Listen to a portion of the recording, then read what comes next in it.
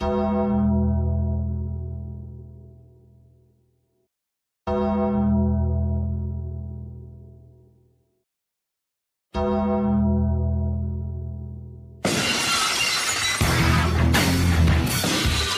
and gentlemen, the stage is set. The mics are on. It's not another fight cast time. With your hosts, fighting out of the blue corner. This man is a former fighter, the voice of Brave Combat Federation and Clan Wars MMA, the great and powerful Phil Campbell. Fighting out of the red corner. This man is a former fighter, and now one of the best coaches in mixed martial arts. The one and only Andy, the Icon, Burrows. Ladies and gentlemen, welcome along to Not Another Fightcast with myself, Phil Campbell, and Andy Burrows. Andy, how you doing? Not too bad, folks. Glad to be back. Like a fungal infection, I am back, folks. I obviously was missing for the last one as Phil was travelling the globe, jet setting, and speaking to Mr. Carlos Kramer, the roaring lion of Brave.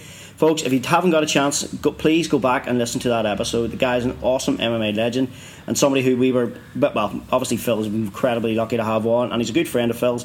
So guys, get on the podcast and give a listen. But today we are once again back in the interview room, and we have with us one of Northern Ireland / Ireland's best mixed martial arts coaches, and somebody who is paving the way here in Belfast for mixed martial arts for the next generation. We have Mr. Danny Corr. Danny, how are you getting on?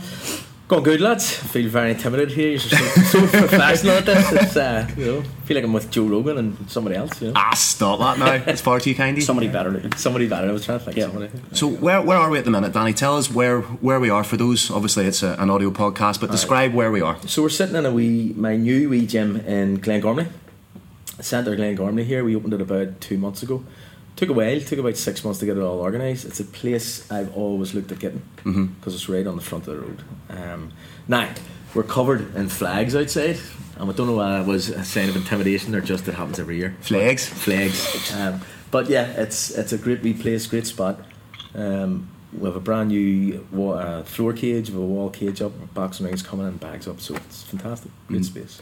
Now, obviously, I know you through martial arts, but I also sort of know you in a professional capacity from the work you've been doing, outreach, youth work. Yeah. Obviously, my background professionally was youth work for a lot of years, and I became very much aware of the work you did in the community. Yeah. A lot of people might not necessarily be aware of that. Yeah. They think of you as a martial artist and martial arts coach. Yeah. So can you tell us a little bit about the work you've been doing in your community? All right. Well, look, it started about 7 years ago now. I was asked to go to Rio, Brazil. To coach inside one of the favelas, the Mari favela, with a group called Fight for Peace. It just changed things for me. I could see the connections with what's happened here over the years in Northern Ireland. Especially for me being very, very old, growing up in the 60s and 70s and 80s here, it was just the same thing. There was police on every corner. The community was getting kept down, and the kids had nothing. But what they had was martial arts, and what they also had was a program running which brought them off the street and gave them an education, gave them food, brought them in all day, and that inspired me to bring it back here and try to work something up here, Because I think, especially over here, because of the sort of political climate over here, you get disenfranchised youth by the bucket load, and they have this tendency to just try and align themselves with something. It doesn't really they may not even believe in a political cause, they may not even believe in a paramilitary based cause, but they just want to align themselves to something and feel part of something. So I think if you're giving a young person something positive like martial arts and trying to break that kind of cyclical fashion of young people being indoctrinated into that sort of culture we have, for want and lack of a better word, culture with a K. Culture with a K. That we have over here. So if you're trying to instill that kind of martial arts ethos, how do you even go about starting that? Because that for me, it's in theory absolutely fantastic, but practically I wouldn't even know where to begin with that. Well, look, we have a great thing here. We've MMA, right? MMA is a brand new sport. Even looking at you just look very, very old, like battered up. But it's still a brand new sport to the world. In this country in particular, and there's a Universal Ulster report that was brought out in this. If you do soccer, people can identify who you are and where you're from. If you play rugby, you're generally an A-prod. If you play Gaelic, hurling, you're a Catholic with a K as well. So all the sports do actually segregate. So this whole myth that sports bring people together, they do in a certain extent, but you can still identify who you are and where you're from. They do within secular communities. They bring those secular communities together. But they have MMA, which is born in industrial estates and office blocks and units like this, which aren't in one area or the other. So you have a great chance to show something that we don't wear colours, we're not from one team or another. So it brings everybody together easier than those sports, and that's how we started with it. It's the most productive or positive form of tribalism. If you're creating something positive, you're creating tribalism without. Because when you think tribalism in this country, it's usually unfortunately draped in one or two colours, and there's one stones at each other. Pretty much.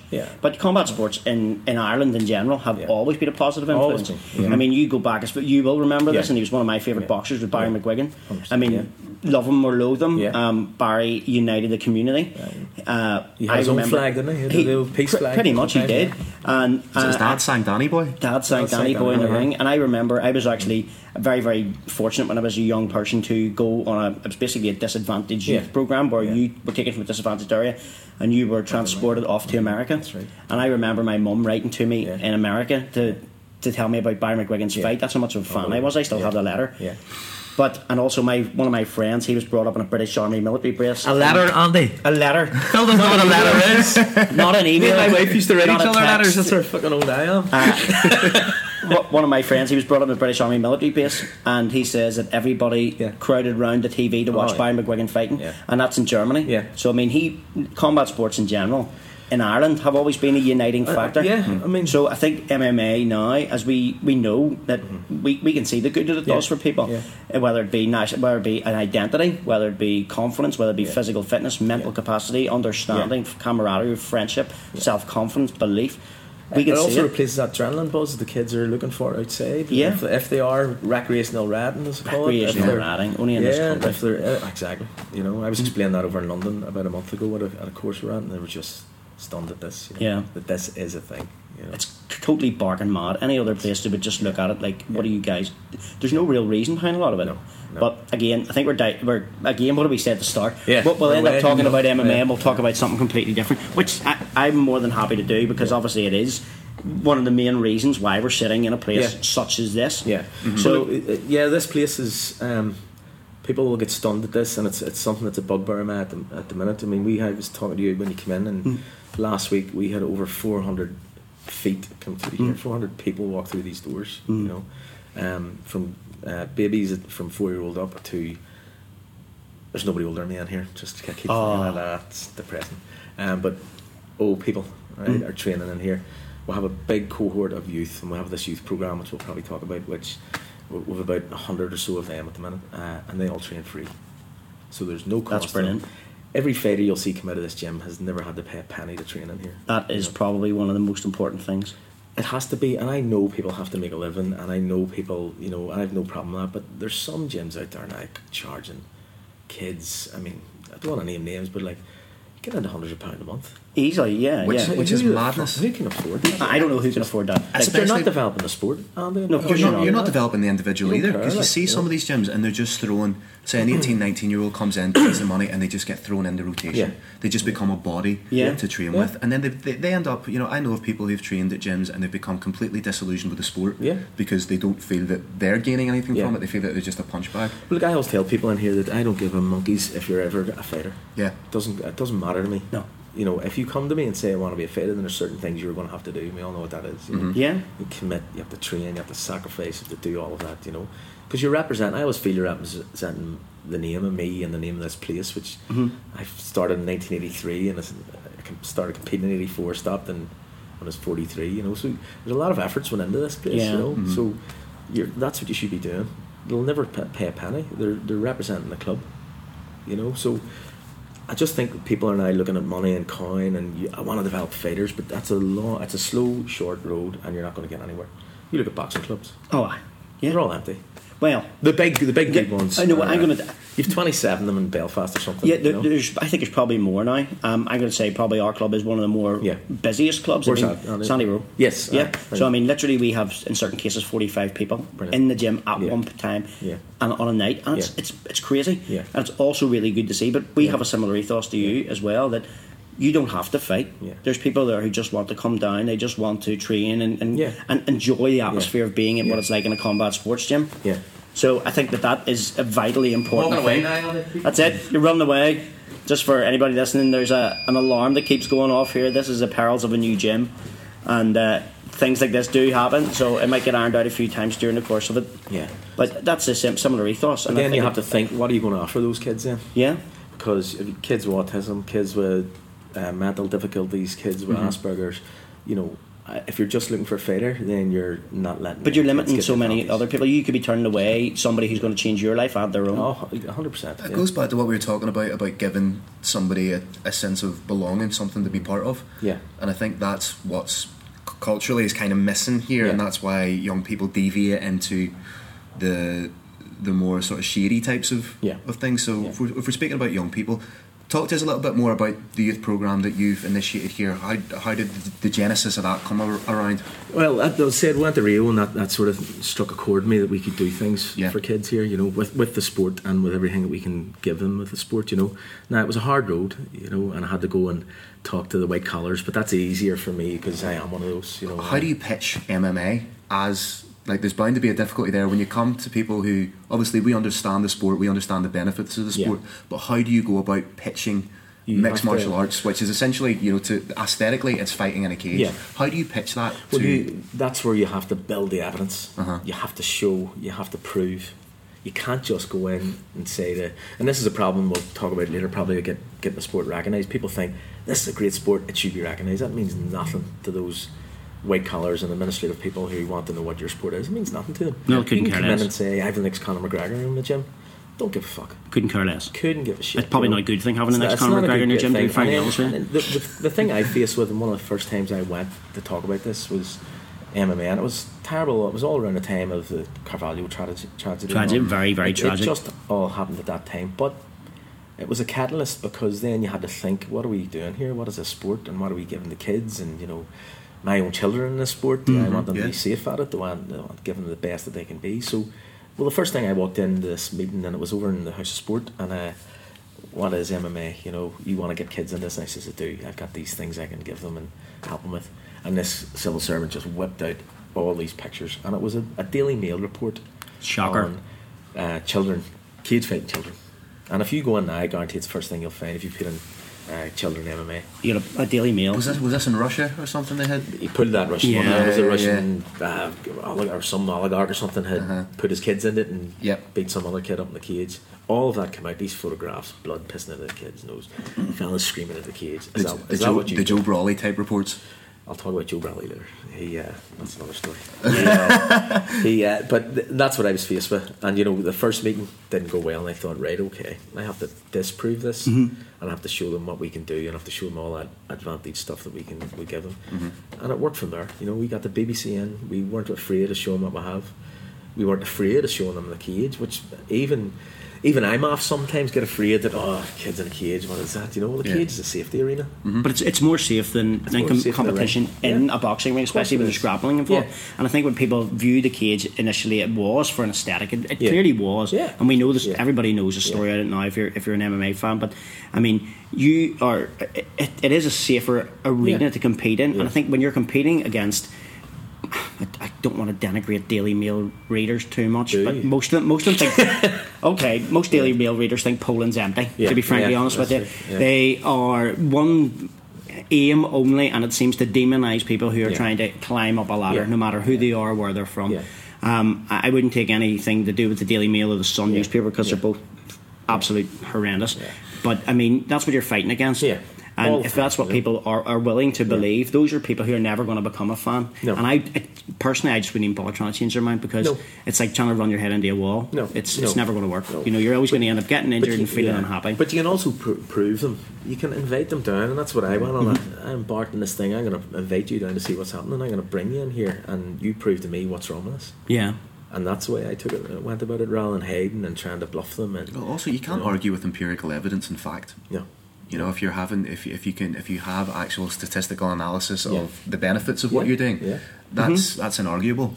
And we've had to do all that, Phil. Do you know? Like I've Yeah. had to produce report after report and show it to these people and show it to funders, and that's how this operates. I mean, I work all day. I don't get paid for coaching. Yeah. Never have done, never will. And that's just my own personal thing, because if I had to stand at that door and count the heads in here to feed my family, you'd be suicidal. Yeah. You'd be absolutely off your eye, because you guys know you can never dictate who's going to come down. No, At you don't any know. given night. No, and it doesn't work trying to hound people. Nah. What you end up doing is driving people away. Drive them away. It doesn't work. The hate builds up for you. Yes. And, you know, you Especially if just they're a want hobbyist. Yeah. You know, you Yeah. do this as a form of escape. You do this to get away from the trouble. You don't Yeah. need to be pressured by somebody. Yeah. Like amateur fighters, for example. I would hate to be an amateur competing nowadays. No, purely because there are so well, many pressures. Do you know, I think it has to separate itself now, and it's probably something we'll talk about, you know, with the IMAF. I think the shows have to separate completely. That and the IMAF amateur stuff, which you've seen in Bahrain, Yeah. night and day. Completely night and day. It's more like amateur boxing. Yeah. You know? I personally believe there's a show, and the shows have been brilliant. They've built up, and we've had advantage of them, and we've had belts at winners out of here. But if you're on a show and there's people coming in, people are going to hate me for this. People coming in paying good money, then pay those kids. It's fair.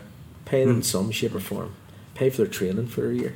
Plus, also with the You know, give them supplements, or whatever they need. You know Anything. anything to help them along. I'm not saying give them a wage and do a contract. No, I and, understand, yeah. You know, because we've enough kids that get on Facebook and starting athlete pages after one fight for. Yeah, fuck's sake, you know, so and they've got sponsored by some some- meal prep company, and that's it. some They've made Turkish it. barber down the road. Pretty sponsored me much. for her They're Conor cut, McGregor after that. Plus, it's the preoccupation of as an amateur knowing that you have a fight in 3 months' time. Yeah. That becomes a complete and utter preoccupation. Totally. Whereas now, don't get me wrong, I do have issues with some aspects of IMAF structure, but one thing Yeah, of course. one thing I really like That's about why I'm it in is- IMAF, because I love it. I think it's fantastic. Yeah. But IMAF will tell himself I'm not a yes man Yeah. either. I mean, I will fight for what I think is right in it. And recently we had a whole lot of conversations with IMAF, and it's brilliant because they'll come back at you, and I'll put my pennies worth into what I think. So, But one thing I do like and respect about the IMAF structure is you can get somebody going to a competition, and it's maybe a week-long competition, and they have 3 fights Yeah. in that time. Yeah. So there's not that focus on you don't. well, Jack's up to about 15 fights Yeah. since he's 18. That's Who's- invaluable international. My son, Your son, Jack? That's he invaluable won the international European bronze experience. in it. Awesome. But he's up to 15 fights. He's What age is he, 18? He's just turned 21 there. So he started when he was 18 in it. You know? Brilliant. So he's no interest. It's his choice. He's no interest in shows. You've met him. Yeah, yeah. You know, he's no interest in shows. Wants to do his education, work, everything else, and he's a coach. He's one of the first government paid coaches. Brilliant. For mixed martial arts alone. Mixed martial arts. Very He was articulate. getting into all the youth programs and all the kids there. Very articulate young man as well. I remember he essentially verbally bitch slapped Stephen Nolan. That's right. Brilliant. It was, it was fantastic. He sounded like him already. Yeah, that was a good show, and he got great coverage out of that. And people came on and thought, my God, because he isn't the stereotype, And, He's a great advocate for the sport. yeah, That was the Nolan show. You were on that? That was Yes. that Yeah, same yeah, one? yeah, that's right. Guys, for anybody who doesn't know, if you're not a Northern Irish or Irish listener, Stephen Nolan is basically the equivalent of like Alex Jones on a very strangely smaller level. he loves MMA though. Yes, he does. Strangely He actually enough, really yeah. does love sport. Professional contrarian. pretty He is. much, He's yeah. a professional contrarian. Yeah, Yeah. he will basically start a fight in an empty house and then talk you back round again. So he's kind of like a bit of a shock jock. So it was a show a few years back, and it was regarding mixed martial arts, and it was on BBC TV. I don't It was know if after you- Khabib jumped over the cage. Yeah, That's what it came out. that's exactly when it was. You're right. So you'll probably get it on YouTube if you really want to go and watch it. I wouldn't, honestly. It's Stephen Nolan, but some people might like it. Yeah. So just in case you didn't wonder who Stephen Nolan was, so. What's the bit Jack and Phil were speaking? Yeah, but that's that was, probably that the was, best. that was bit. the best bit, yeah, Yeah. without a shadow of a doubt. But yeah, we're speaking about Jack there. Jack's going to Bahrain in the start of November. Yeah. To compete, and if you look at that, that's huge. Yeah. That's absolutely huge, and I know you don't compete for plaudits and everything, but I think that when you have, say, like a local football team winning the league and they're all over, Yeah. the back pages of the Yeah. newspapers for doing something on a relatively small Yeah. scale, but you have a 21-year-old Excuse me. martial artist representing the country on an international scale, Yeah. has already picked up a bronze at European level. Yeah. So do you think that there's Broke his hand in the words last year Yeah. on a Mexican's head. And semi-finals. So. That's one of the best phrases I've ever heard in my life. Yes. Broke his hand on a Mexican's head. He did. He was gutted bad. But do you think that comes down to sort of the societal interpretation of still what mixed martial arts is, and that's something that we need to strive for? I'll be the devil's advocate. Why should sport pick up MMA here at a local level? Why should they? Because it's doing more than the likes of sports that are already being picked up and given plaudits as something massive. Do you have to convince that to people? Yeah. You know, it's alright you tell me that, but sorry, I'm walking away again. But why should it? There's 1,000 sports out there that this country follows. You know, and you look at Gaelic and hurling. It's only, it always pisses me off. You know, it's only in this country you're competing, but yet you're getting the coverage. And everything, Yeah, you know? but I even think in the last maybe 4 or 5 years, Yeah. Gaelic Athletic Association sports have grown dramatically. Massively. They've And that's grown good to see dramatically. too. I Don't put get it me down, wrong. you know, I think it's brilliant. yeah. I am an advocate of all sport, no matter Yeah. what. It could be lawn bowls. I don't care. I'm an advocate of all. Have you sport. seen World Tag Championships started? Watch it. Unbelievable. Serious? It's the World Hide and Seek It Championships was on for me. TV last night. It was fantastic. There's all these parkour guys tagging each other. Anyway, sorry. Crazy. Somebody will start it here, Yeah. guaranteed. Oh, yeah, yeah. yeah. But I think, as you said, like all sport Yeah. is over here is really brought to the fore. We do have quite a number of local newspapers that will carry stories. But mixed martial arts, and you said, well, why should it? Yeah. My argument back in that respect is, why should it not? Why should some guy or girl who maybe competes, as Phil pointed out, in their local football team or their local rugby team or local hockey team, get a huge amount of plaudit, whereas your son, who's travelling the globe, being an In internationally here training recognised his mixed martial arts, 21st birthday.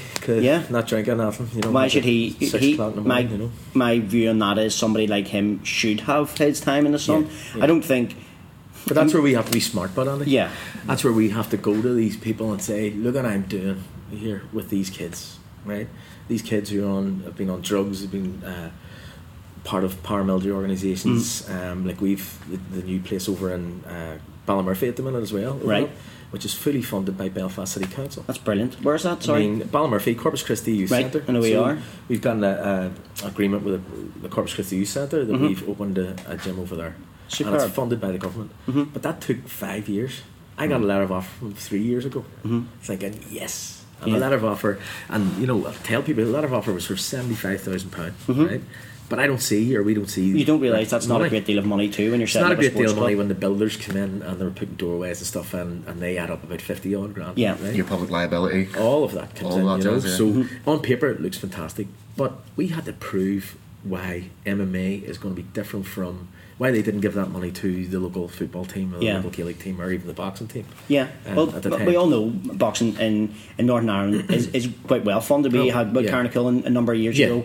where Carl she- was brilliant for this sport, believe it or not. She was the first. She was the first one to come on. To be fair to her, when we set this up and pushed Sport and Yeah, pushed them. I'm you know. quite surprised at that, to be frankly honest with you. Honestly, But- I'll just tell how it is. Yeah. And Peter Lavery was there at the Yeah. time with me, and we had to go to a meeting. But then, of course, all that tits up. Yeah, yeah, you know, so. and we know, I think it was £5 million were allocated then throughout boxing, yeah. for boxing, Yeah. which was brilliant because But they had to match it, didn't it? Boxing clubs had to match. they had to try and match Yeah. certain portions of it, Yeah. and that was due to the success at the time of the Commonwealth Games, if you Yeah, remember that's rightly.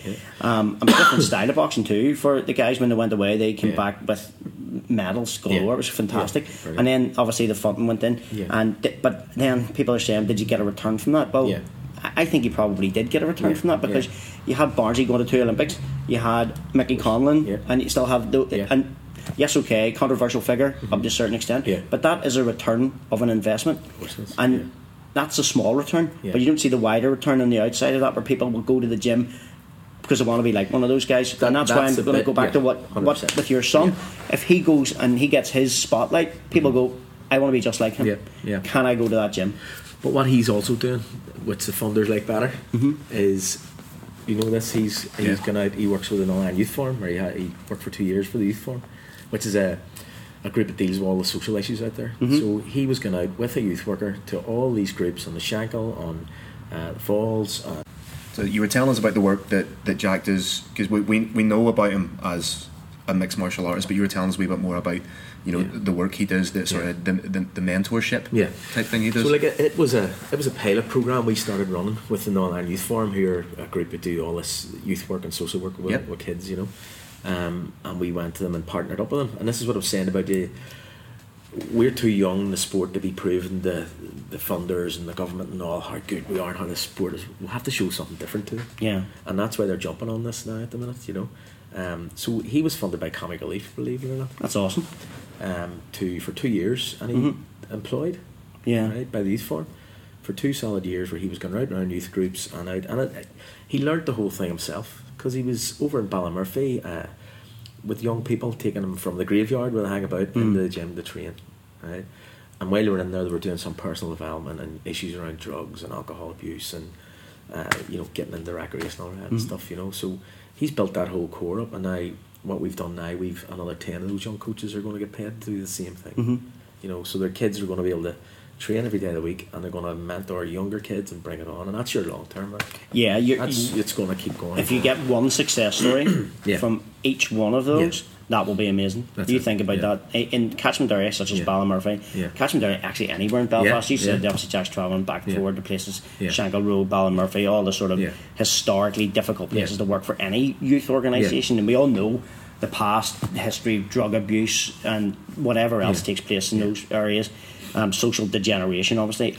But just think, if you get an outcome of one person from each one of those, the money's in my terms of returns far better than what you're paid out for. And that's why the council then came in and said that support a gym in Ballymurphy. Yeah, now, brilliant.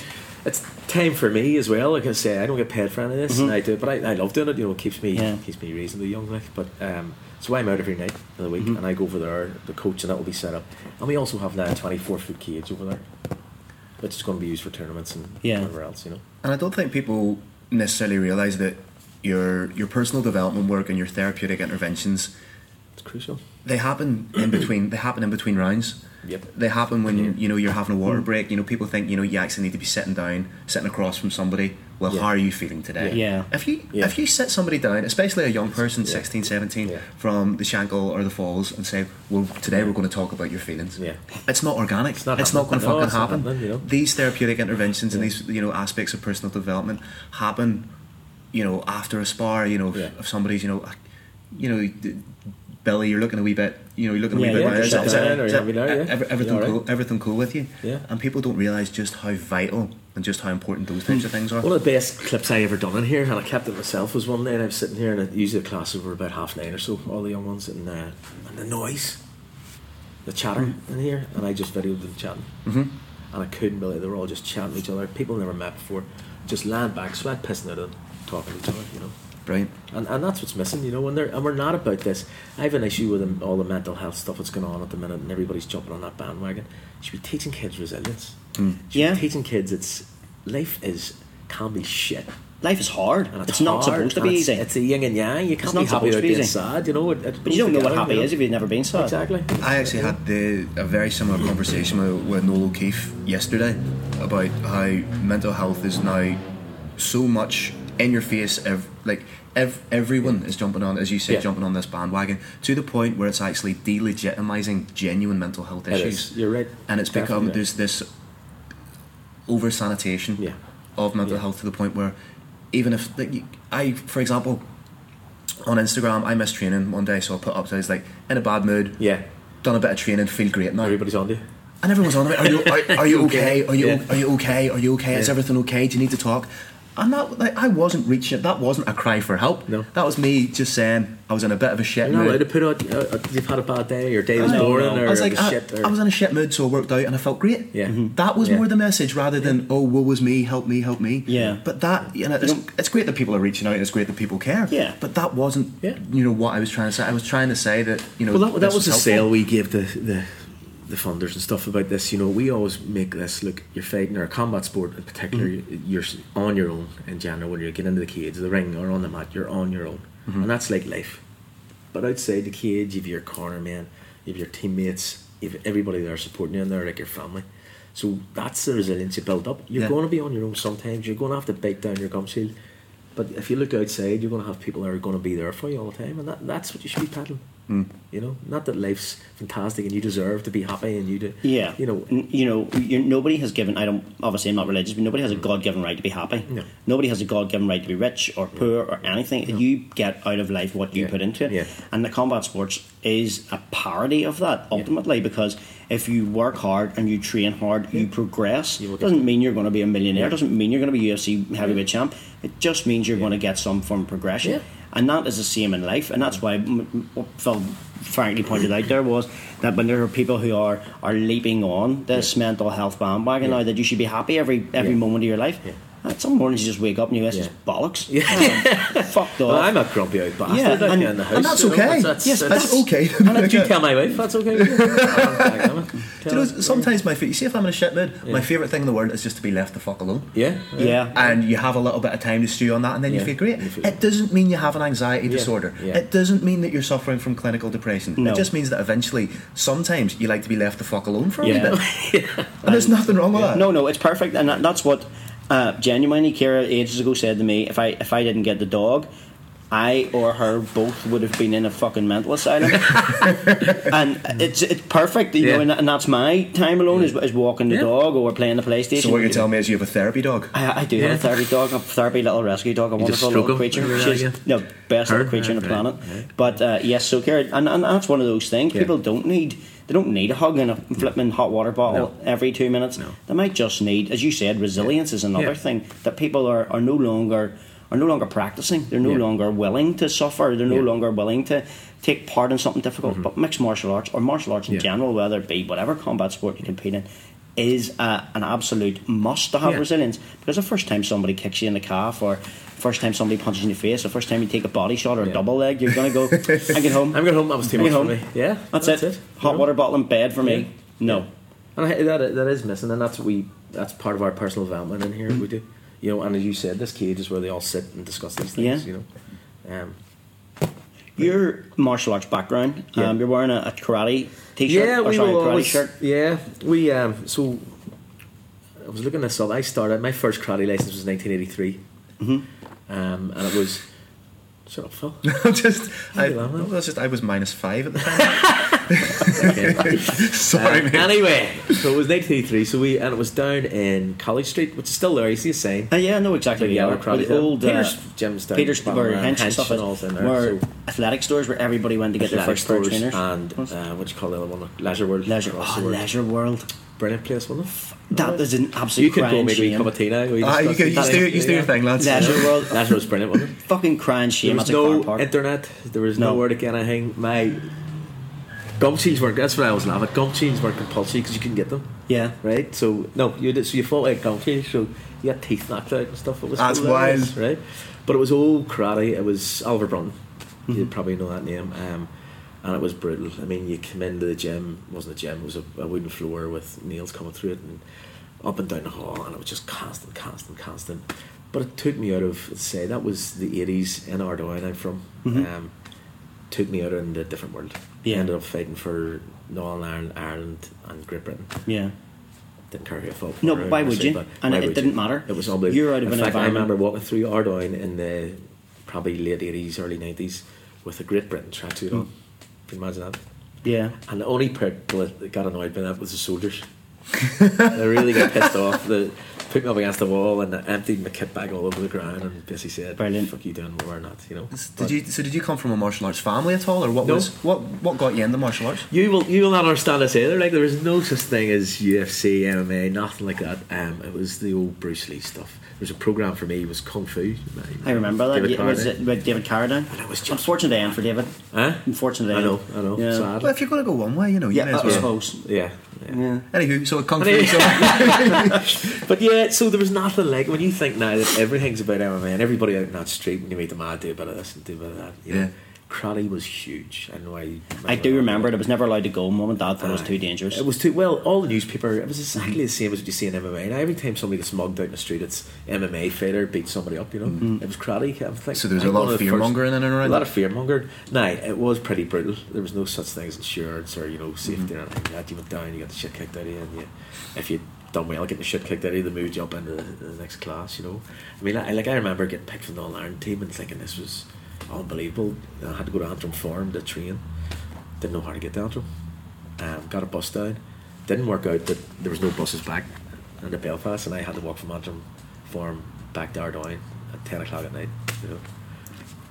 Would kids do that nowadays? No. For the sport? Just for anybody who can get, obviously people who maybe don't live in Northern Ireland. Ardoyne is a place in North Belfast, which is historically, again, a very difficult and troubled place over the years, especially over the conflict that we describe as the Troubles. Yeah. Also, Antrim is 35 miles away. So, walking basically a marathon and a bit, walking up, over the hills, over the 7 mile straight. Yeah, so you're basically walking back an ultra marathon to get home after getting your crap kicked in. But you done it, and you done it, and it was none of this thing where the coach owed you anything. You owed the coach everything. Now it was extreme, you know. Yeah, you had to do anything they said, from calling them sensei out in the street to all that sort of stuff. But it was mentally a very, very tough game. So it went from the karate to the full contact karate, and then we get into the sport combat jiu-jitsu at the time. And that was the last thing I got into, and that sort of enveloped into the MMA. I mean, Andy Young was over in Vegas with me fighting, and I remember Andy going over. I was training GBNI at the same time he was there, and it was fantastic. It was a great sport, you know. And I use it a lot here for the kids because it's gi based. Yeah, it's the same rules as MMA. I think Michael Bisping was involved in that as Bisping well. He started out that as well. Yeah. So I mean, I won a world title in that in Jersey, and then another one in Vegas, but. You had to fight 7 fights in one day. You're glossing over that very quickly. Like that was you won. That was very casual. That was very casual. You won a world championship in twice. Twice. Yeah. That's huge. You're very, very humble about your achievements because you've competed internationally. And that's what fits with IMAF, and that's what I want to see kids get, because I've seen what it did for me. You know, I came from Ardoyne, as you just described, in North Belfast. I didn't know. First black man I seen was a soldier. You know, I didn't know outside of Ardoyne. You know, and when you were kept in that wee enclosed. For various reasons, when you're in that kind of area or upbringing, my parents were fantastic.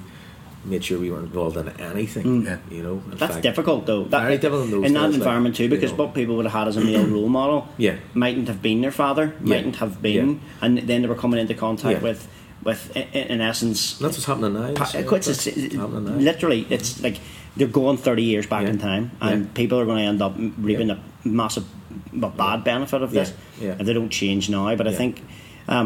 There is a couple of guys we know as well, the Corrigans.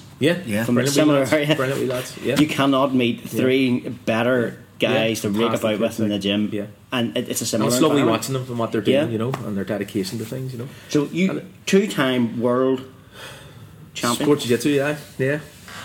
Tough. The last one when I was 43, so that's very impressive. So I started when I was working that out. I started when I was 13 and I stopped when I was fighting when I was 43. So as you say, it's essentially MMA and a gi. And a gi. So is that fantastic game. So does that happen like an open mat type form, or is it enclosed? So open mat. There's kind of elements of sambo. I would have cheated quite a lot of it, you know, come from a karate background. Not cheated, strategically used it, right? You would have exploited the means at your disposal. So if they're pushing to the edge of the mat, then and they go for a takedown and you slip out over the mat a wee bit and have to restart in the middle again. So it's all stand up. You know? Well, that's strategic then, isn't it? Yeah. That's using the environment to suit. It's like people now complaining about Paddy Ritchie. Remember Paddy? Yeah. Oh yeah, Paddy Ritchie. Paddy was massive into that. And a great fighter. A scary man. I used to get trained with Paddy. It was awful. You know? Absolutely awful. Me and Paddy went to the 2 World Championships together. Really. So was it rounds in the same way that it was 3-minute rounds? Yeah. 3 minute rounds. 2 3-minute rounds. 2 3-minute rounds, and you could win by submission, everything. Yeah, same thing. So it's essentially. But were you allowed? If you're wearing a gi, were you allowed the types of collar chokes and everything? Everything was involved. Now the ground, it was a good system where on the ground, I'm trying to remember the rule. If you clinch, a clinch was just grabbing. If you touched somebody, then the clinch started. You had 10 seconds to take them down. Right. Very similar to the judo now. The time Nawaza. So 10 seconds to take them down. So if you're not getting a good takedown on that, you were separated. You were separated at a break. I like that. And then when you hit the ground, I think then it was something like you had 30 seconds to be active on that ground. You know, so you couldn't just lay on top of somebody. So it would have suited your karate background with distance management kicks. Happy days. And they didn't. I remember going over to Jersey, and I was the first person in karate in it, and but our karate was karate jutsu, right? As you'd explain that. So we always done throws, we always done takedowns, we always fought on the ground. In fact, my email still is before MMA. Which has started off as a joke, but it's stuck with me, you know. So it's this B4 MMA, you know. It was always there. I mean, the type of karate we did, it was always grappling in it, you know. So moving forward to sort of the more modern era, because when I first sort of well, fuck you, more modern era. You know, when you have an indoor toilet, internet, all these amazing They used to bring things. turf to school and all. Yeah, a pool and an apple Jesus. and your own slate. Moving forward ever so slightly, if we could, the first I sort of really became aware of the gym was through mixed martial arts. You had the wave of guys like Yeah. Rowan Yeah. Pendeville, like Gareth, Yeah. Carl McNally, McNally, yeah. Johnny. Yep, Kick. yep. Which we were doing the week before in the gym. Yeah. There's video of it and all. Yeah. And another guy that sticks out for me is Johnny Martin, Johnny was brilliant, because yeah. I remember he had an absolute war. Finished with a draw with Daniel Cairns. That's right. On Clan Wars. That was a great fight. And it Yeah. was a fantastic Johnny's fight. left body kick was something else, like, you know. I think he really hurt Hugh Gleason in a He did, fight with it as yeah. well. Hugh Gleason was a monster, like. And another reason that I remember that fight Yeah. so fondly is because I was maybe in my mid-20s at the time, and you were still kind of in that mindset that, you know, you fight to the death. Yeah, yeah. You know, and which is stupid. Yeah. To be thinking like that in combat sports Yeah. is fucking idiotic. Yeah. But it was that fight finished via corner stoppage. Indeed. And that You- was, I get castigated for that. You- no, and but- I'll explain that to you, but I will. Yeah. You threw the towel in correctly. Thank you. Thank you. Correctly, and I Probably remember one of the first that said that. No, Yeah. I remember it was one of the first instances where I was like, "Ooh, this changes my perception of everything a wee bit." Because as I say, you were still kind of in that mentality at a relatively young age that, you know, you fight to the death. Yeah. Two men enter, one man leave. That's a bed, fighter's bed. prerogative. That's not mine Yeah. as a coach, as a corner man. You know? No, yours is safety. People don't realise that. Yeah. So from a coach's point of view, talk me through the steps of that. What you remember of that fight? It was straight after Cavallo, for a start. Yeah, That was a big thing. And when I look back in hindsight, I was thinking, did that affect me a wee bit? And it did in a wee way, but it didn't, because I know I don't have a stable of fighters. I'm not in here to churn out people that are going to be on every show. Yeah. You know. And lately, we're not putting anybody on shows because we're getting everything ready and stuff. So, and this sounds cliched, not I treat every kid as my son or my own child when they're in there, because it is, you know. Yeah. You know, you're sitting in the corner and you You are feel just- every punch. In fact, it's worse. I'm going to tell you, it's worse than actually competing yourself by far and worse. 100 times worse. And I remember when Jack first stepped into those IMAFs as a young 18-year-old, fighting a guy from, who was his first fight against? I can't remember. Some foreigner, anyway. Shit myself. Like, my stomach, I was sick, couldn't sleep at night. I was thinking, fuck, what am I doing here, you know? So Johnny's was the same as that. Johnny just wasn't himself. He wasn't hurt. He wasn't damaged in any way. Do you mean in the fight, or do you mean in the lead up to the fight? Could you tell were there? I could tell there wasn't something wasn't red right flags there. that Yeah. were popping up for And you? it came to light after, you know, just wasn't something there. His weight, we don't weight cut in this gym, as such, you know. We make sure people are trained up to their fight and a couple of kilos, you know. And you'll never see a guy from this gym not making weight or not being fit enough for it. You know, it's never happened. But it just wasn't something right. And when he came to the weight cut, he looked like he'd been fucking eyes were in the back of his head. And I thought, right, this isn't. So I had all that in my head. Then in the fight, his mother was there.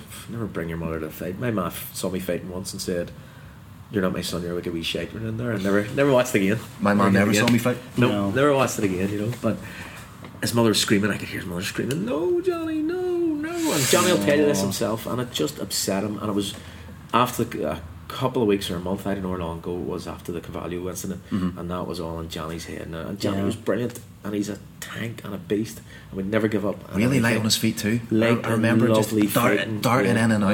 Oh, brilliant kid! Like, you know, he's got a job and all. He's working all night, so he's not training as much. But he came back in the second round, and I looked at him and went, "Are you all right?" And he wasn't listening. You know, you know when somebody's not listening to you, and his eyes were out in the cage, and I went, "Hugh Gleason's a monster."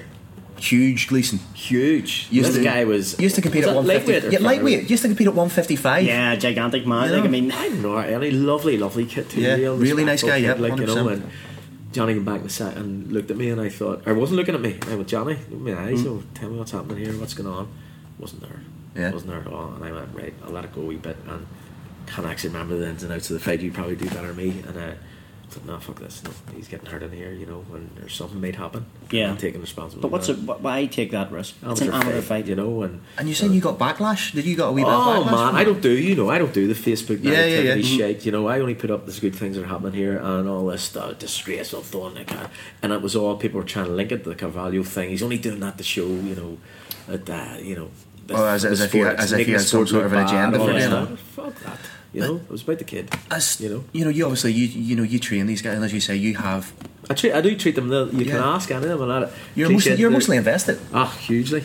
So your priority there is safety. So to be castigated, you'd rather be castigated for doing that than castigated for letting it go. You know, that kind of stuff doesn't bother me. No, I think as a coach, if you let that bother you, you're putting other people in danger. 100%. You're putting people in danger. It should always be stopped one too early rather than one too late. And people, I've seen people in high profile fights or in very low profile fights give coaches or referees terrific amounts of shit. Yeah. Because they should let him go. Like, there's people that live for that though. There's people that live to be a troll. Yeah, to be a troll. Fucking troglodyte. But I also think in that respect, I look at it.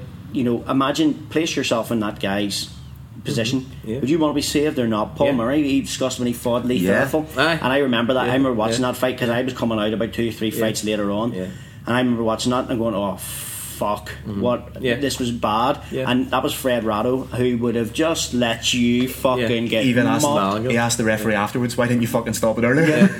Fred would have just let you get mopped up, and that day as well, I fought a guy, and I think. I'm virtually convinced in that fight he broke his arm, and I was shouting to the ref to stop this, and even the guy was fighting goes, "No, I'm okay," until I heard a snap, and he dived in. Well, that was the same with Johnny. It turned out in after, as poor Muller was so upset with the Carvalho stuff all week and just didn't want Johnny to fight, and and Johnny's really close to his mother, rightly so, and it just was on his head. It was on his head. But I think the Carvalho I think he knocked Gleason down at one stage and helped him up. Yeah. There's something weird. The boys always slagging about it now, you know. I think it was. And I went, well, he's not in here to fight, like, you know. He caught him I think he caught him a body kick, and he was doubled over, and he backed off. Yeah, he didn't charge on. So there was something. There was a little bit of a disconnect there. But that's one great fighter you've had out of the gym. Another Rowan Prendeville. Rowan Monster, hardest man ever walked the face of the earth. He's mental, by the way. I hope he's listening. He's an absolute gentleman with it as well. He would never walk past me without saying hello. That's my luckiness, you know. I have people in here like Rowan and Garth and all the kids, you know, wrestling and all of it. Like Rowan and Garth's been with me since they're 5-year-old. Yeah. You know, and they've went through everything, and they're so protective over you as well, you know. And they went through everything with me. They've done all the shows, all the fights. Rowan was the reason I got into MMA, you know. It was nothing to do with anything else. I didn't want to get into it. Yeah. It was down in Ramblin'.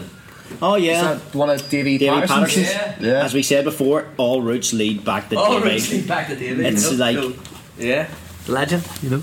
But Rowan came to me and went, "No, he was 18, just turned 18. Want to fight in this MMA stuff?" And it wasn't. How long ago was that? Very long time ago, 15 years ago. I thought, no, because I was in this Leipzig, this elite sport that you're going away over the world, you're fighting it. You didn't see MMA. Love watching it. Didn't see MMA here as being a big thing. Would you be in a wee bit guilty of maybe because yes of the traditional elitism that sometimes that was. You know, but I'd also fallen out with the karate because karate was being ruined. It wasn't the karate I was brought up with. It was sanitised people going up and down a hall just doing moves and getting gold embroidered black belt. Yeah, so my background karate, so I became disillusioned with the karate. Yeah.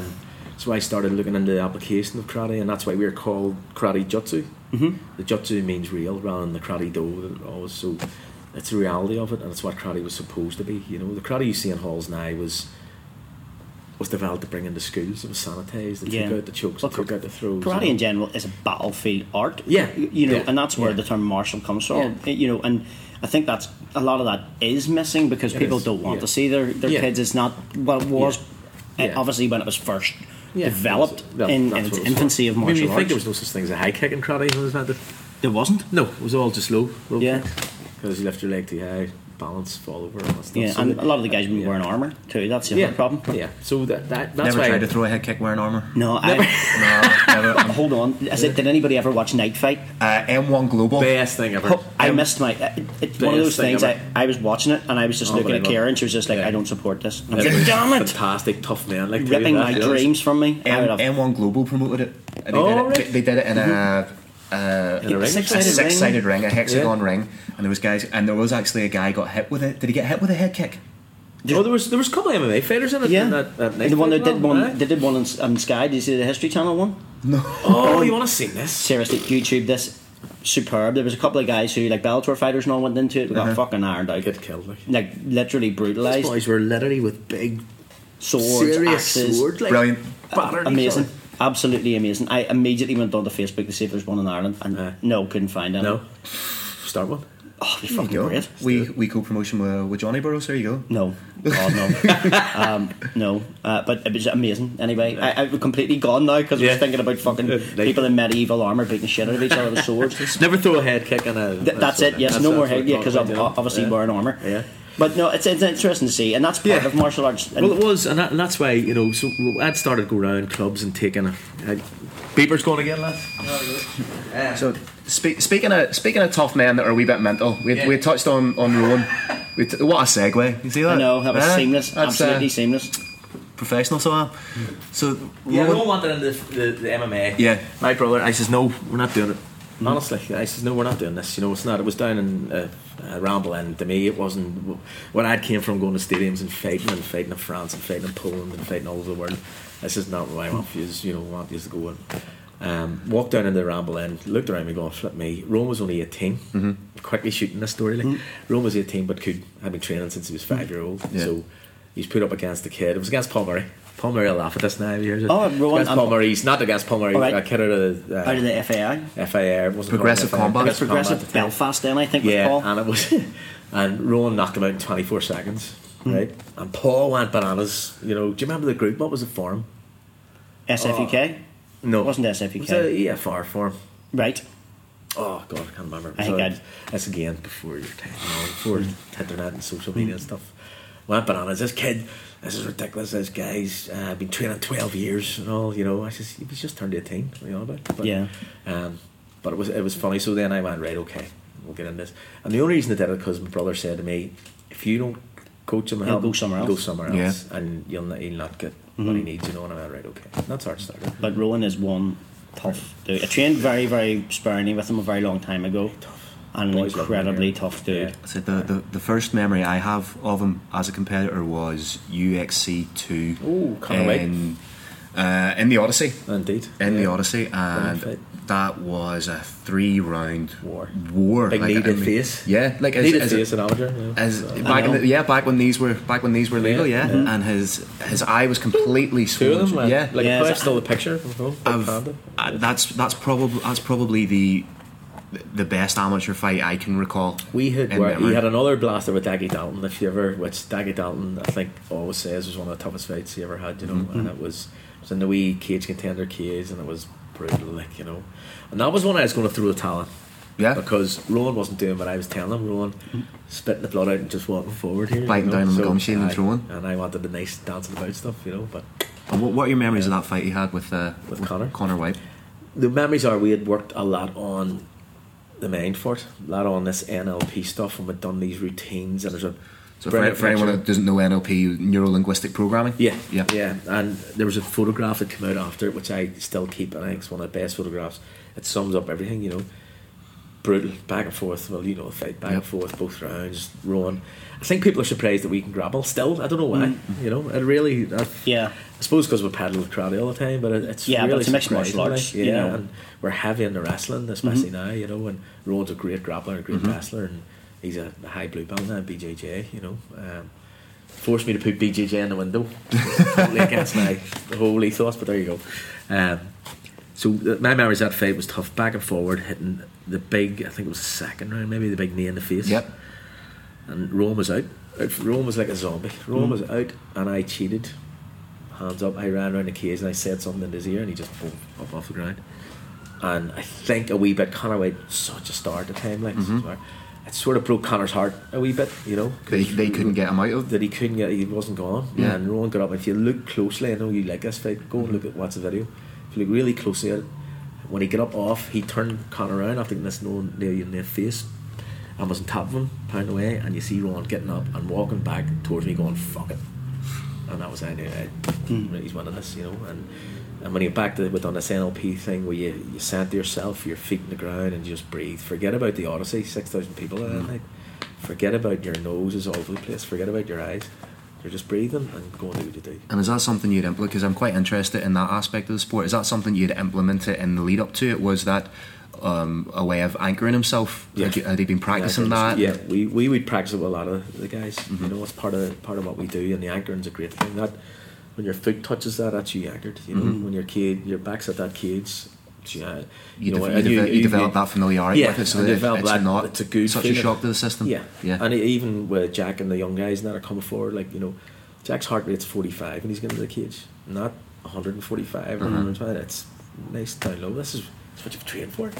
This is your most enjoyable phase of your life. Yeah, it should be. You know? And I always said that before to people, and you could see, and I always ask guys that whenever we're walking down to the cage now, don't rush your ring work. Yeah. Don't rush this. It's the most important. It's the most enjoyable bit. Yeah. Because the fight, you know what, you're going to forget about that. Yeah. And I think people ruin it by the social media thing. They do. By posting, I'm going to do this, I'm going to do that. And you'll never see our guys doing it. But they put unnecessary Carr pressure used to on do it himself. because he was good at it. Like, yeah, I don't mind it. Like, you know, I genuinely don't mind a bit of it. But Carr was very tongue in cheek with it. Carr took a piss at himself. You could tell that he was wearing a hat when he was doing it, but did you witness his spinning? Underkick that ruined Carr, you know. That then went viral and was picked up by Bass Rutten and everything. The Rolling Thunder. Yeah. Ruined him. How so? Who knew who Carl McNally was before that? Carl will tell you himself, not talking about the shop, you know. That went, I think it was something like nearly 1 million hits on that. Yeah, it went crazy. On the Bass Rutten show. Yeah. Because he'd done the kick and then Rolling Thunder into the armbar, yeah. You know, he was led on every bar in Belfast for fucking nothing. He was given free bottles of vodka everywhere, you know. Destroyed him. And he always had to build up to that, you know. Yeah, it's very, very difficult to ever for that short, but then he came back and he trained and he realises what it was then, you know. Is he still competing now? Yeah, well, he's in February there, didn't he? Cage Warriors Academy, He won the Cage Warriors Academy belt. Yeah. But he gave it up. He's a lot going on at the minute. He's back in school and stuff. Good to see him back competing, because I always enjoyed watching them fight. Oh, great fighter. Very talented fighter. There's a kid, and I'll say that our kids come through this and nothing else. Like, Carl never done anything else, but Carl finishes with a guillotine every time. I work sometimes with Jose Torres. Yes. Jose Shorty Torres. Great. And he always speaks fondly of we got a wee video Carl. of Jose over in Bahrain saying, Carl, I believe you're not trained him and you're on the fucking waggy baggy too much, you know. It's funny, you know, nice kid. Like. But as I was saying there, you know, Carl, if he was ever on social media talking shit, it was always very tongue in cheek. Yeah. We kind of live in an era now where there's some fighters are guilty of sort of living a gimmick, believing their gimmick a little bit, and falling into it. If I find anybody doing our gym, I knock it, man. I genuinely, up to a certain point, don't mind it, and the reason I said don't mind it is because fighting is an entertainment business, and it's a popularity contest. It's when it gets nasty. It's when we're talking about people's mothers and stuff like that. Yeah. And but when it becomes real, when it becomes too real, then it's okay. As you say, if you're tongue in cheek, taking a piss out of yourself, taking a piss out of your opponent, that's fine. But and everyone's in on the joke. Yes. And Carl, that's part of it. Alexa McNally never ever took a piss out of somebody. He was never nasty. It was always funny stuff. You know, you're going to do this. I'm going to do this. Whatever, you know. But I think if you're going down the Colby route, you're a cock. Yeah. Ultimately. As much as I enjoy, don't get me wrong, I enjoy the antics. But that's a professional too. That's a guy who could potentially have millions of dollars in the bank. Exactly. You know. So knock yourself out on you go. But if you're a guy from Belfast, exactly, who's an amateur fighter, do you see it in boxing? And amateur boxing? Amateur boxing, no, you don't. Absolutely not. And that's where we need to get with this, you know. To get these kids that they have a full. I mean, we're talking about type. You know, you go over to England now and everybody's British champion in them. Yeah. I mean, every show's a British championship. Because somebody's back garden, you know, like champion in their own back garden. I think, you know, hopefully we'll get there where we'll have national championships and European. Well, the Europeans that I'm off, but it's getting bought into all that, you know. Yeah, it's difficult. The Europeans. I wanted to ask you about the Europeans. The Europeans that were meant to be in Belfast in July. Yeah. And then got moved to Italy. Yeah. What was that because of the whole Brexit climate here at the minute, or because that would have been huge for Belfast? Yeah. Listen, it was something I was as a fan of mixed martial arts, especially at the grassroots level. It's something I was genuinely looking forward to. Yeah. If I told you the amount of work that went into that, you would just. I mean, that's the thing, you know, hundreds of hours out of work, taking days off, going to these meetings, because people aren't going to meet you at night time in these the funders, you know. So Newton Abbey Council were going to fund a good part of it, which is unheard of, right? So it was going to be in the Valley Leisure Centre. They're going to use Jordanstown complex, you know, all up there, and so a lot of logistics built into it. The biggest issue that hit us wasn't just the Brexit. There was a Brexit fear from some countries. Because it was at that time where Brexit was supposed to happen. The logistics of getting in and out of the country. There was that logistic fear, but it wasn't the crucial thing for us. You know, the crucial thing for us is with Down south at the time, were having their AGM and stuff, and they were trying to get everybody together with their governing body. And there was a press release went out, and this is how simple things happen. There was a press release went out that said the gold standard is the MRIs, and if you talk about all that, was it MRI scans for amateurs? That's the gold standard. So, an insurance company, if something, and in clubs and all, people have to be aware of all this stuff. If something bad happens, they will look for the top standard so they don't pay you. Of course, I don't know why you've ever tried to get insurance claims from anybody. They will go out of they'll take your money like that. Of course they will, but it's getting it back out of them. You get it back, try to get something back of them, and they'll go find every wee nuance to take you apart. So that press release came out and said the gold standard. So by default, we're second class standard here because we're not doing MRI scans. Now you can argue that black and white what MRIs do, and if you're going to get MRIs, get them all the fucking time. Yeah, just instead of if I get an MRI in January, you need one. If you start here, you need one next week as well. That does me. If you're going to do it right, that does me for the year. Yeah. Come December time, I could have had 3 fights. Oh, I'm still getting cleared to fight in You December. could have been getting cleaned in your but gym. It's a gym war. Yeah, 100%. People. 100%, The difference You're right. between this is Big there's an report in boxing. About that. There's a guy called Tris Dixon. You know who Tris Dixon is? He's writing a book about Yeah. CTE. He also has a Boxing Life Stories podcast. But there's also he's big into this sort of about the head injury impact on boxing. We all know. Yeah. We can see it, but we don't necessarily view that. It's not necessarily the fight that we see the guy or girl compete in. It's the 50 gym wars that they've had. I mean, that is the Muhammad real Ali damage. was a classic. He never get hit much in the head Well, until his later years, But he sparred. To go back to the Corrigans. Yeah. If you've ever seen them spar one another, Do they spar the brothers? just We've Emmett the brothers. Yeah. He's coming. He's fighting in Brian Yeah. too. But they don't. We ban it in here. they're great spars. If your second name's not Corrigan, Yeah. and you're sparring a Corrigan. Yeah. But just that brotherly Yeah. thing kind of kicks in. That Unbelievable. they probably spar harder than a lot of the fights they've had. Yeah, 100%. No way. Yeah. And I always remember Johnny used to beat the complete shit out of me all the time, and Probably used to kill pretend it himself. was, this is light, he's a lying bastard. remember- Anybody who knows Johnny knows that's a lie. I remember beating the shit out of my sister, so that's I had 5 sisters and never they all beat me up. So Yeah, so I think that in that way, yes, the MRI thing, I agree, certain extent there should be some sort of head injury clearance, but I don't know whether that's the right road to go down. I think that it's a cost value for me, and we all know it is an amateur sport. We've touched on that before, but I think that for that Euros then it was just the liability on us was horrendous. The liability would have been me, Rodney. We haven't talked about Rodney and all yet. Rodney, Peter Lamry, talking about because they're the ones that are responsible for the Ulster MMA. So that, and I wanted that statement retracted, because it's not the gold standard. No, you can't keep saying that. You can't keep putting that out. that's what they will want. But once it's out there, it's gone, and we took advice from the insurance and all, and the council came in, everybody involved came in and went, nah, I'm off. Don't do MRIs, right? So the world body doesn't do MRI scans. It just came from whether you agree with it or don't agree with it. It came out of the happenings down south, with Carvalho and stuff, But it's an argument we've all had for years. But the other thing is, nobody could tell you whether or not an MRI would have saved that man. Not at all. And that's the other thing. You are, in that respect, you're playing catch up. It's a tragic event, of course it is. Yeah. But an MRI scan will show you an anomaly in the brain. That's my understanding of it. An anomaly in the brain. And Wayne McCulloch's a classic example. He had that. Scott Harrison's another one. Yeah. We can name these professional athletes that had it and have gone on to fights following. You could have been born with an anomaly. You could have. You don't know. You don't It's a know. And fragile yes, thing. if it catches one, then it's worth it. I agree. A life has been saved. Yeah. Mickey Doran. Mickey Doran. One of the most talented. That guy was money literally all day, every day. set to make his Bellator, professional debut Bellator. on Bellator. Bellator. Terrible. But then if you saw the MRI, but I suppose Mickey himself. Say that he put a picture of He it. had a hole in his head, essentially. Hole in the brain. He released a video about it, and he was talking about stuff that he'd done when he was younger, scrapping about somebody hitting banjo over the head hitting him with a guitar, and there's just a moment of clarity where he stops and goes, That could have been it. Jesus, maybe that could have been it. And he goes, this actually explains a lot about me. But brilliant guy. And again, I remember Cal Pacino this weekend. Cal Pacino just this week. Right. He was meant to be fighting James Gallagher.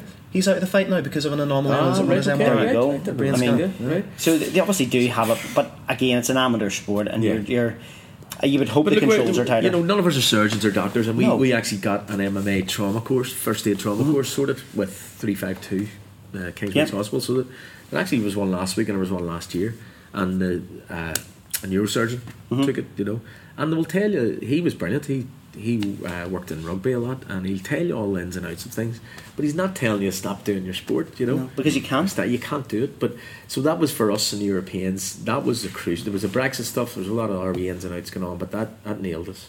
Yeah. That nailed us, because I'm not bringing 400 people over here to compete when nobody's insured and one wee thing, and Well, I lose my house, yeah. and my family, and you end up living in here, and Christ, you know. So it annoyed me drastically, because there was a lot of funding that was lost over it. Yeah. There was a lot of money lost over it. Made me a bit angry on it, you know, and That'd it make created anybody opportunities for all the clubs around this but it country. removed opportunity for a lot of people. It did. Now we're going to try and get a wee smaller event towards the end of the year. Yeah. You know, like a national. You know, get the English team UK over, and that was the other thing. People don't Like realise more of an open. than yeah, okay. yeah, and down south and all. Andy Ryan's big into it now. Right. Andy Ryan's a great guy, like, but people don't realise too, with the Northern Ireland thing, there would be no Northern Ireland team. I mean, I'm off a set up as an Olympic, Yeah. and there's no Northern Ireland in the Olympics. No. So I had to fight tooth and nail to keep Northern Ireland as its own, you know. And then we set it had to do all the governance work and all the work, and then so we set a precedent. There's now England have set up, you know. So it was supposed to be just UK MMA. We would have been lost in that. Of course you would have been. But we're always going to be the poor cousin. Yeah. Even if you're better, you're still the poor cousin. Even it was originally set up as all Ireland, but that was split, you know, way back about 5 years ago. You'd have been probably lost in that as well. I think you probably would have. Yeah. You would have, and then if it would have been all Ireland, we would have been dictated to by the MRIs, not for kids and the amount of money in it. And they can get it cheaper done down south for MRIs. And we've trying to get a good deal with the Kingsbridge Hospital and stuff, but it's still expensive. It's very Even then, expensive. if we look, and I'm very careful about what I say here, but if we had fallen under that umbrella, if it was an All Ireland committee, amateur MMA is essentially dead in the Republic. Yeah. So we would have run the risk of falling under that And umbrella. then amateur MMA dies. You know, here too. I'll be honest. That's what I'm here for. I'll be honest with you. And if people knew what went on around that time, it was getting closed down. I mean, we had the BBC on, we had the council on, and I remember me and Randy Moore going around all the clubs and went to and the show. Paul McLaughlin had a show shortly after. And to be fair to Paul, at that time, we said, mate, you're going to have to put a higher standard of medical on here, and we'll back you up. You know, we'll say this is our standard. Yeah. And we got shouted, slobbered at, and we got castigated, and there was a whole lot of shit went on back then. But we put that standard in place, and people agreed to put it in place, and that's still there. That standard's still there. But I don't think you have enough. I genuinely don't think you have enough. Of course you can't. As I said, my son's fighting this. Yeah. I'm not sitting. just And what you said. I want to know that kid's healthy Yeah. over there. Yeah. I don't want to know my kid's healthy. I don't want to know after it. That they're gonna both be healthy and okay to go 'Cause home. Or, we've been around long. I saw a guy in British Championships in karate get kicked in the head, and this is about 30 odd years ago. Kicked in the head. Here's a matching knocked video. Knocked out. Go ahead, big man. Get knocked down, get up, blew his nose, and his blood, just eyes, everything. Yeah. Whole skull just cracked. You know. It's terrible. It terrible. happened that no, slow, and it you can know. and it can be that quick. It Yeah. can be that, you know, and we have seen it. We know our own. We can talk about Yeah. injuries in boxing, but Yeah. obviously there's more boxing takes place than there Yeah. is mixed martial arts, Yeah. whether it be amateur or professional. Yeah. That is changing because now virtually every week you have a professional mixed martial arts event Yeah. televised, whether it be Yeah. UFC or Bellator or Brave Yeah. now coming or Yeah. KSW. But Norman, congratulations, Norman Park, by the way. Brilliant. Fucking awesome Huge win. man. Absolutely brilliant. Wonderful win. I was talking to Unbelievable. Norman during the week. So Hopefully get him on the show. underprivileged in this country, he should be held up on a. He needs. This goes Statue back. This goes somewhere, back to you know. what we were saying earlier about Yeah.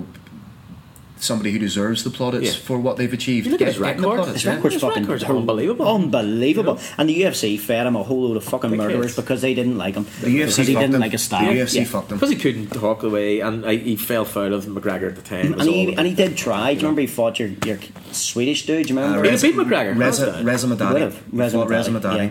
Aye, that's right. And they gave him a lot of shit about snatching handbags, That was something which a I good thought was one. very That was funny. very funny. I did think that was funny. So But yeah, no, so To talk about the north-south thing, not to dwell on it too much, No, and go to, ahead. and to be Dwell away. to be a contrarian or try and poke the bear or anything. Yeah.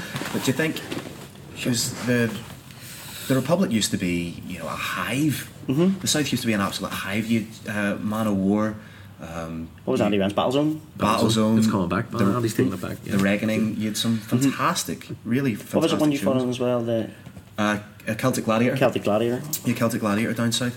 So that's all. The well seems to have dried up a little bit. Do you think that it's a financial thing, a political thing, a little bit of from column A, a little bit from column B? A bit of both. Yeah, a bit of both. I mean, there's.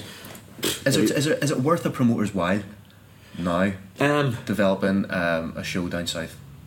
It's a big question, you know. I think there's a lot involved. I think it would be worth their while. I think some kind of tournament style thing might be good, but they're going to always fall foul of the cost implications of MRIs. Now, I think the cost down there is quite cheap. The MRIs done for kids, you know, and I think most kids have got them done. So I don't actually know. If you listen to people talking about it, everybody has their MRIs done down there. So why are they not having shows then? And I don't know what is there maybe an insurance issue or something else around that? I don't know. There was a lot of shows stopped and phone calls made, and they haven't got great support from the government down there. No, the government don't like it. You know, we're very lucky up here. No, sorry, saying lucky. I'm going to not say that because we've worked really ridiculously hard to get in. I mean, we've done a spate of going around every single district council in this country. Myself, Rodney, Peter Luff, and telling them what MMA was, and telling them what all the clubs were, and mentioning all the clubs and mentioning all the shows, so they knew what they were. And saying this is in your area. Yeah. You know, Clan Wars is in the Ulster Hall in the Belfast City Council. It's a good thing. Akuma, one of the best. I think one of the Akuma's a cracking show. TV show, it's great. Fair play to Stephen Murphy putting on a fantastic and show. even the medals. This sounds stupid for me, but I have a trophy cabinet in the house with memories in it. Yeah. Some kids in some shows will have not got a memory, only you know. Well, that was a medal I won from such and such. The fact that Stephen gives those medals to people, it's something tangible for your efforts. Danny, you touched there on a possible need for separation in shows. What exactly do you mean by that? Well, look, I don't mean to be controversial or anything like that, but I'm just saying that, you know, there's fantastic shows out there. Like Liam Shannon, one of the best coaches in this country, is running a fantastic show, packed out. What's the show called again? Cage Conflict. October, it's going to be in the Devonish. First show was fantastic. Great fights, brilliant. Great fights, and great fighters coming out of that club as well, you know. But great catchment area. We had this conversation with Paul, slightly different. But it's brilliant, you know. But so you've all those shows. You've Akuma, you've Clan Wars, and what else? But you've Cage Warriors Academy. Up here, brilliant. In some way, shape, or form, it has to separate from what the IMAF stuff is, right? Not saying it both can't cross over, but IMAF is a kid is going away, and you've seen this yourself, Phil. Yeah. Kid's going away to fight possibly 5 fights in a week.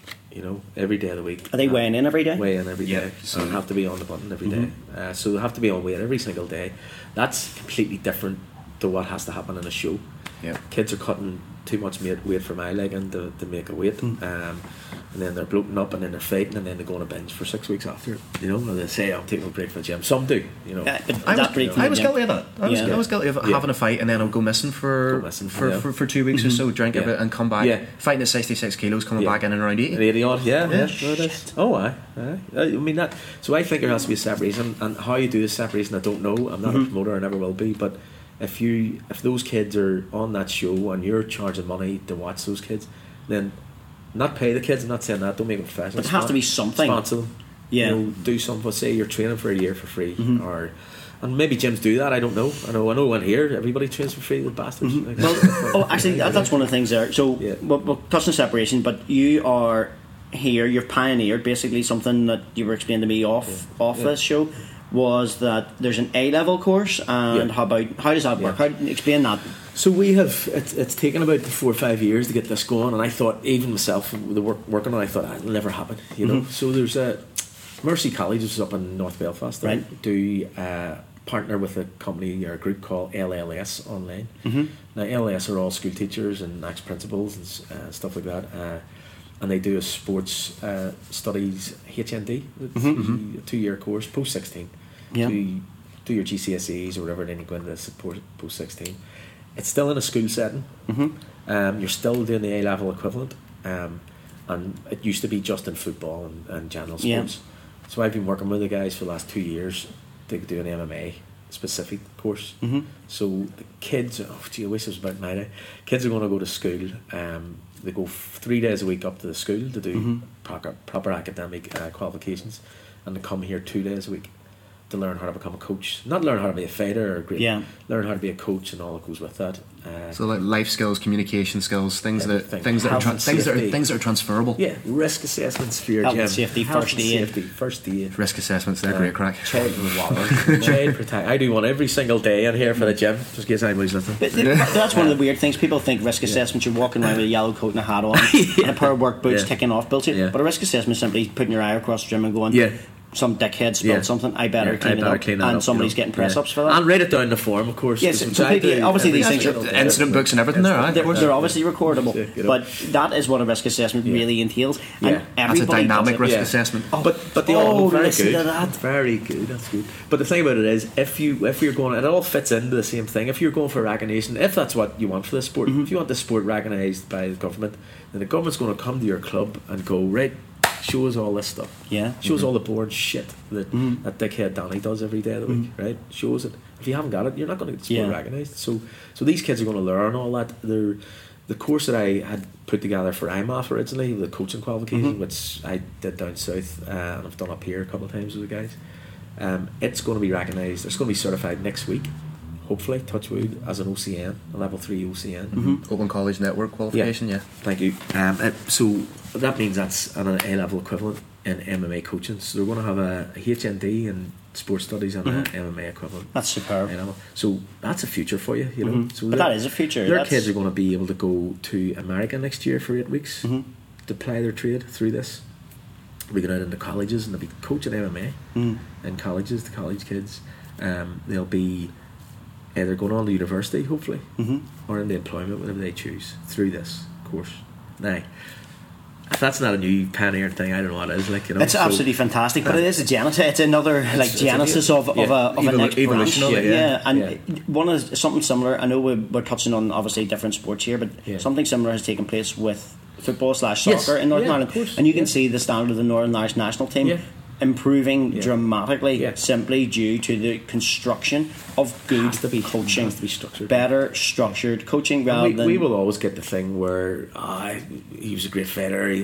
Doesn't transfer across. In football, you have to go and do your... No matter who you are. I don't know anything about football. I was going to try and make an analogy. No, but I can tell you... still have to go do your badges. Your IFA levels, your UEFA. And they have to be updated, and there's different qualifications every year. You have to That's a keep mindset going. thing for us. And that's, we have to get... But that's the CPD, the continued personal development. And if that is introducing in, which you're clearly introducing, you're going to see a higher standard of coaching. But the higher standard of coaching become a higher standard of fighter. And then obviously that assists with putting that in. That's a fantastic thing to do. Again, you've glossed over that. What you've done is you've set up something that's going to educate young people, take them off the streets. They're going to build self-confidence, create a higher national standard of what coaching should look like, and also create a higher standard of MMA. Plus you glossed over the fact you won 2 fucking world titles and when you were 43. Sorry. Say for example, so hypothetically I'm a 16-year-old, long time ago, 16-year-old, I've just done my GCSEs and I want to get involved in this programme. What are the steps? You can contact myself personally, or you can, or through our page, the ZKJ Dojo's our page, you know, or you can contact LLS online and they'll talk you through it and get you involved, you know. And where can people find you online to contact us? Are we talking Facebook, Instagram? Facebook, I'm on Facebook, I'm on Instagram, haven't a clue how to use it, but I am on it, you know. As what do I need to... Danny Corr, ZKJ. Happy days. Awesome. Paper's going off. Yep, you've got that alarm going off again, folks. I think that's probably, once Danny comes back from doing that, we'll probably finish the show. But once again, this has been absolutely awesome. Whenever Phil basically said we have a chance of having Danny Corr on the show, I was literally saying, like, get on this faster than a fat bird gets on the dance floor when Love Inc. You're a Superstar hits. This is an opportunity to meet somebody who is a pioneer, somebody who is pushing the sport forward, somebody who has got people involved and has created. Again, we've discussed Rowan, we've discussed Carl, we've discussed all the fighters that you've produced. I'm picking 2 there, but there's loads and loads. It's another branch of what Phil and I want to do with the podcast, which is to showcase Irish / Northern Irish talent that is basically in the shadow and who is, again, not, I hate the term putting yourself out there, but who doesn't do that and who has behind the scenes building an empire, building a proper nation of good fighters. So again, folks, thanks for spending time with us. Again, thanks for listening. Please like, subscribe, give us it. Now that I'm on iTunes, thank you very much, Robert Palin. we can ask you to leave us a 5-star review if you like us. You know what? See, if you don't like us, tell me why you don't like me. At least give me something about it, and please don't let it be the fat bird joke. Where can people find us on? We're on social media. Yeah, we're on, as the kids say, on the socials. Now on Instagram. I don't think any kid says on the socials. I have heard this. On the social. On the social, yeah. I have definitely heard this. So what we can do is we're on the socials now. He's crossing his arms. Fold my arms in shame there. On Not Another Fightcast on Instagram, and also Not Another Fightcast on Facebook. So again, folks, go and like, subscribe, and share. Can I just say one thing to finish?